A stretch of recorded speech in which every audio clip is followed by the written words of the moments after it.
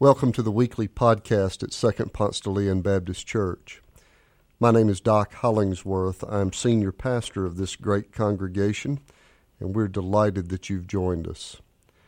Our prayer for you is that as you listen to this message, you might feel closer to God and closer to God's hope for you.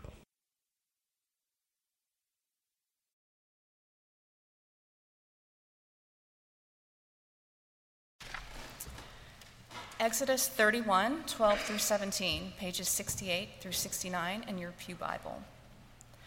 The Lord said to Moses, "You yourself are to speak to the Israelites. You shall keep my Sabbaths, for this is a sign between me and you throughout your generations, given in order that you may know that I, the Lord, sanctify you. You shall keep the Sabbath, because it is holy for you. Everyone who profanes it shall be put to death. Whoever does any work on it shall be cut off from among the people. 6 days shall work be done, but the seventh day is a Sabbath of solemn rest, holy to the Lord. Whoever does any work on the Sabbath day shall be put to death. Therefore the Israelites shall keep the Sabbath, observing the Sabbath throughout their generations as a perpetual covenant. It is a sign forever between me and the people of Israel that in 6 days the Lord made heaven and earth, and on the seventh day he rested, and he was refreshed."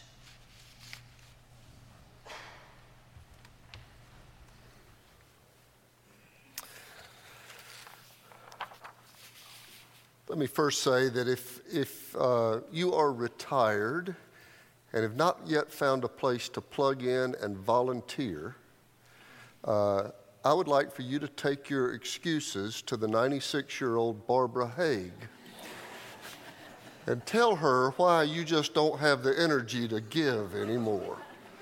I have her permission to tell her age. If I were doing all she's doing at 96, I would be bragging to everybody I was 96.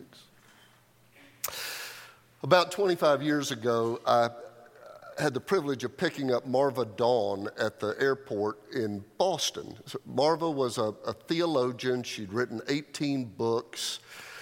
And sadly, we lost her beautiful soul in 2021. But she was to be the guest speaker at this lecture that I was a part of. And because she was almost completely blind, she had to have somebody do her driving and attend to her details in the transportation. So I raised my hand quickly. I was the one to go get her, drove out to Logan Airport, got all of her bags, did all of that. It was a great lecture, but the highlight of this whole week for me was my trip from Logan Airport back to Boston University, where we were stuck in Boston traffic, talking about theology and laughing. She was wonderful. She was smart and far more charming than most professors I know. I can say that because I was one. She gave me a copy of her most recent book, which was on Sabbath. She signed it for me. We laughed and we talked theology. She was one of the most fully alive people I have ever known, and almost completely blind.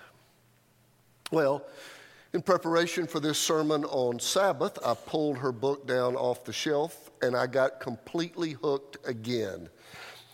I read the dedication page. Who gets hooked by the dedication page? But I was just drawn completely in. I say dedication page. It's actually 2 pages. And I'm not going to read all of it, but I do want to read selections from her dedication, from her book on the Sabbath, and ask you to see how many times you find yourself nodding and how many lines in this dedication snag you like it did me. Marva writes, "This book is dedicated to all the people who need the Sabbath, the busiest, who need to work from a cohesive, unfragmented self. To those who chase after fulfillment and need to understand their deepest yearnings and hear the silence. Those who have lost their ability to play because of the materialism and technologization of our society, who need beauty and gaiety and delight. Those who have lost their passion and need to get in touch with feelings. Those who are alone and need emotional nourishment.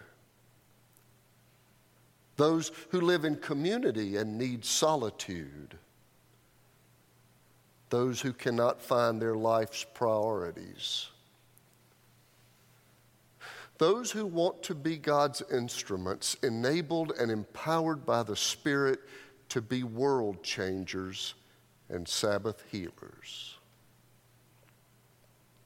Well, if any of those lines landed, then you might need some Sabbath healing too, and this might not be the Sunday you want to nod off during the sermon.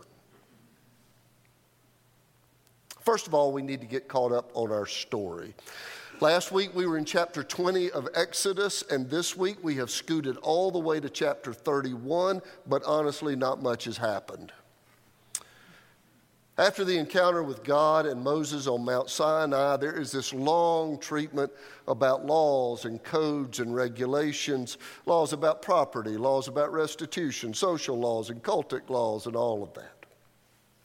There's also this section about the instructions given about how to build the ark, the Ark of the Covenant, the wooden chest covered in gold with an elaborate lid called the mercy seat that would house the tablets of the Ten Commandments. And this would go before them in the journey accompanying them on the Exodus pilgrimage. According to the book of Hebrews, the ark also contained Aaron's rod and a pot of manna. But after it was constructed, it was to go in front of the Hebrew people throughout the rest of this wilderness wandering, symbolizing the presence of God in their midst. In the following chapters, there's more teaching, there's no traveling. Chapter after chapter about how to construct the lampstand, the table, the priestly vestments.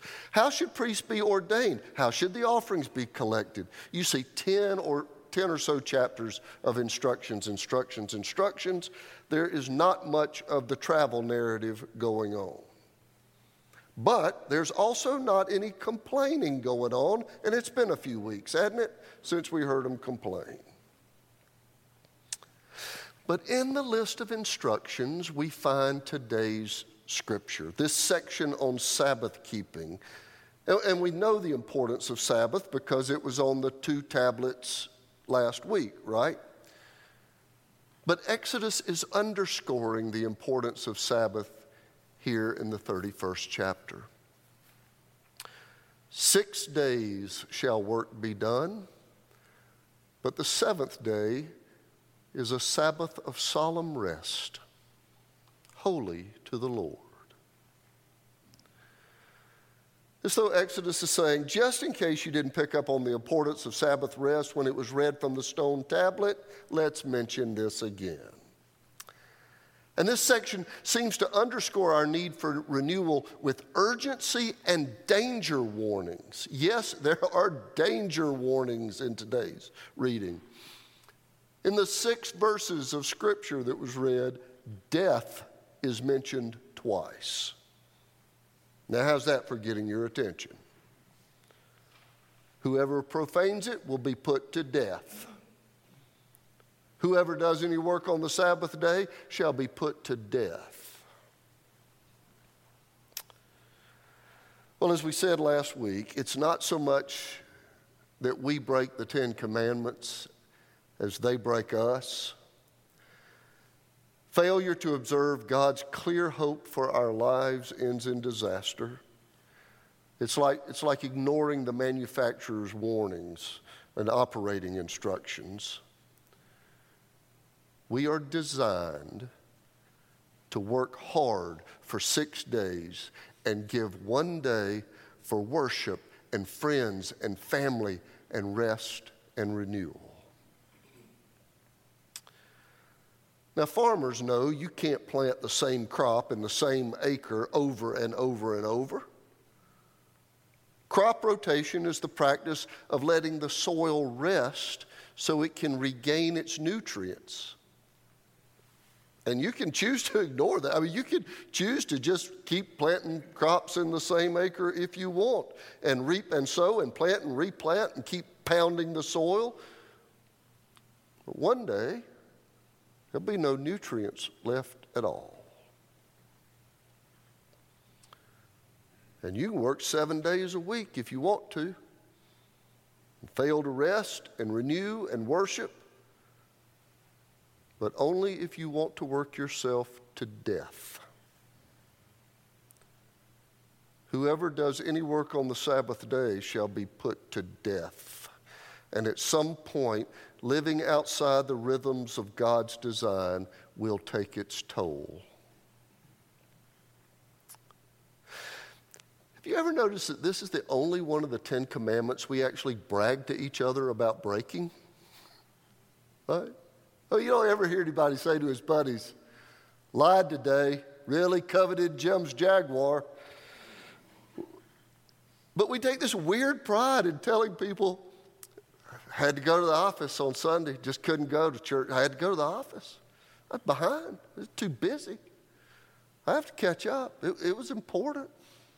Just got behind. My work is valued.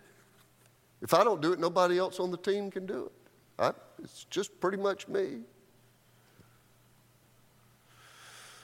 Whew.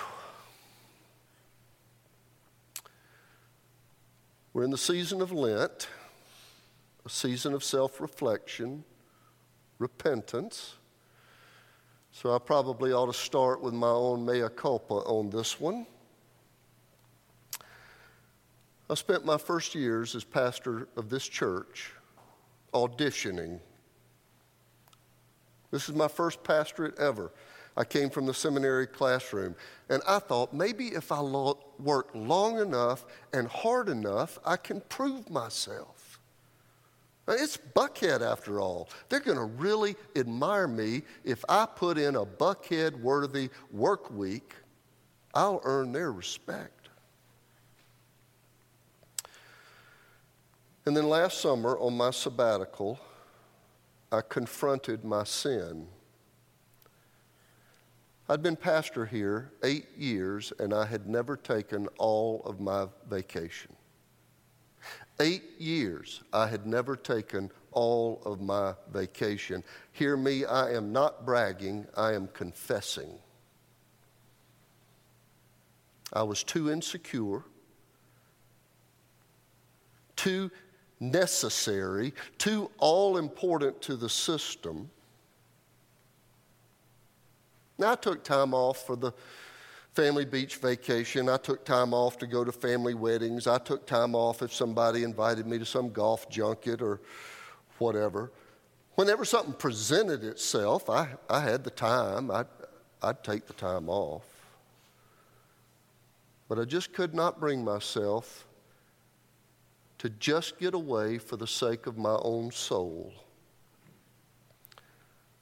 I couldn't say to myself, if I don't take Sabbath rest, if I don't let the nutrients come back into the soil, I will die.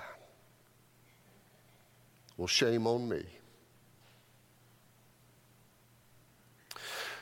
I know that a third of the American workforce works on the weekend. So how do you keep Sabbath if you work in retail or food service, hospitality? What if your nursing shift lands on a Sunday? Well, let's go ahead and state the obvious. All of your ministers work on the Sabbath too. So maybe we can't be too legalistic about a Sabbath Sunday, but to say I have to work on Sundays is to dismiss the Sabbath commandment way too easily. If we have not incorporated the principles of Sabbath renewal, we will die. Death takes different forms. A friend told me a few years back, he said, I'm going to have to make some changes in my life. First, let me tell you that this friend represents everything we celebrate. His marriage is fine. His girls were thriving in college. He's good looking. He's exceptionally fit. He is a raging professional success, but he was dying. He said, I get up in the morning. I take a concoction of workout supplements that basically amount to uppers. They get me ramped up for my morning workout. I work out like a fiend. I can bench press more right now at age 50 than I was ever able to as a younger guy. I work all day. I often work into the night. I'm producing better work than ever. I'm enjoying the most professional success of my life. I get home late. I usually have to eat out of the fridge because everybody else is usually eating by the time I get home. And after dinner, I drink 3 or 4 bourbons, crash, start all over the next day. I've got everything I ever wanted. And I feel broken and empty and depleted, and something has to change.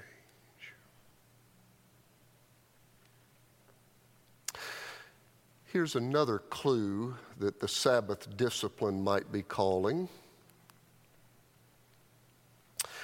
I mentioned the sabbatical I took this summer, and early into our sabbatical, I think it might have still been the first week. First stop was Amsterdam, second stop was Paris. We were in Paris. I'm very early into this sabbatical rest. And Melissa and I had a day planned at the Louvre. It might be my only time ever to get to the Louvre, and I couldn't wait. And I was quick-stepping all the way through this fabulous art gallery. I'm going to see, there was so much I wanted to see. I wanted to check off nearly everything. You can't do that in a day, by the way, but I wanted to figure out how many things I could see, how many things I could check off. And then it hit me, I'm rushing in an art gallery, right? I mean, there's a problem in the soul if you're hurrying in an art gallery. But I had stuff I wanted to accomplish in an art gallery. If you're hurrying in an art gallery rather than letting the beauty do its work on you, something might be out of kilter. But I'm conditioned to frenzy and productivity. Aren't you impressed? There is a way to reset this frenzy. It's a spiritual practice that's been observed for more than 1,000 years before Christ. 6 days shall work be done, but the 7th day is a Sabbath of solemn rest, holy to the Lord. We set aside a day when we are not under any compulsion to produce. We're given a day to be with those we love and to focus on relationship and discover more of the gift they are to us.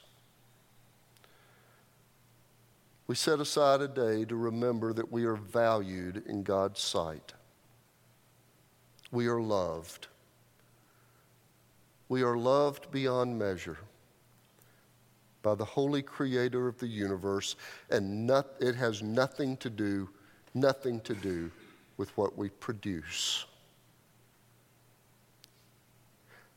And as we do that, the nutrients start to make their way back into the soil. In worship and relationship, play and rest, our lives start to repair themselves. We stop trying to conquer our outer world and we go inside and do some work trying to conquer our inner world. We put down electronics and pick up toddlers. We take time to notice beauty. We remember the things that make delight bubble up in us. We stop doing long enough to feel again. We ponder priorities, nurture values. We worship and think about God's purposes in the world and whether or not our lives align. We read devotionally. We redeem our suffering into meaning-making. We remember where our passion lives. We feel the love of God, the unwavering love of God, and we respond in adoration. And we rest, and the nutrients return. 6 days shall work be done, but the seventh day is a Sabbath of solemn rest, holy to the Lord. The book of Exodus is not speaking in hyperbole when it says everyone who profanes it will be put to death. We will learn the rhythms of God's design, or we will work ourselves to death. And the first things to die will be beauty and passion and feelings and play. If you find any of these things just beyond arm's reach, it is a sure sign that Sabbath neglect is killing you. It is killing you already. The good news is that God keeps inviting us back into covenant, back into the practices of God's beautiful design. If you find that you are numb more often than you feel fully alive, then I have a recommendation. This year, don't give up something for Lent. This year, start something. Start a new and serious practice of Sabbath. And keep it with a fierce dedication until you feel the delight come back. And one day when you see beauty and you feel whole and you laugh easily and you feel loved, you will know that the nutrients are back and you have been restored by the grace of God's design. Amen.